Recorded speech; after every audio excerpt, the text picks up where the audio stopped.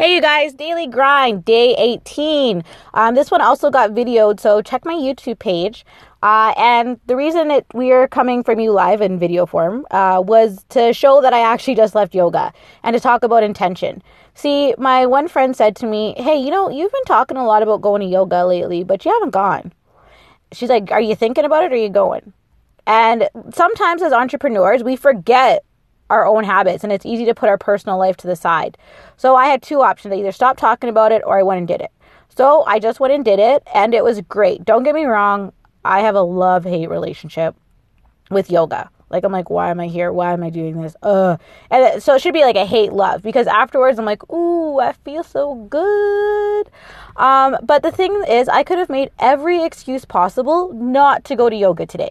I'm speaking at 2 events this weekend, and there's lots to do. And I'm sharing the stage with up-and-comers, great giants, little comers, like the children entrepreneurs. And it's a very value-added day. So I could say, I got to work on my slides. I got to clean my house. There's so many things that I had to do. And I was like, you know what? I'll get them all done. I always do. And if I don't get something done, it probably wasn't that important.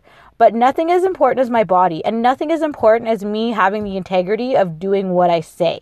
Because as an entrepreneur, as a business owner, if you don't do what you say, you're not going to be in business. And that includes your personal life. If you don't do what you say you're going to do in your personal life, with your health, with your body, with all that fun jazz, you're not going to have any of those things. And then you can't have a business either. So make sure you're being accountable, not only to yourself, but to the words that come out of your mouth, the thoughts that you have.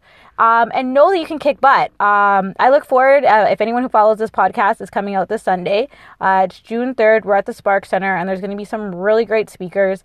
I'm also at a fitness event. Tickets might still be left for that on the June 2nd. So I would love to see you guys. I'd love to hear your opinions about this podcast and just add some value to it. But just remember, if you're saying something, do it. Have a great weekend.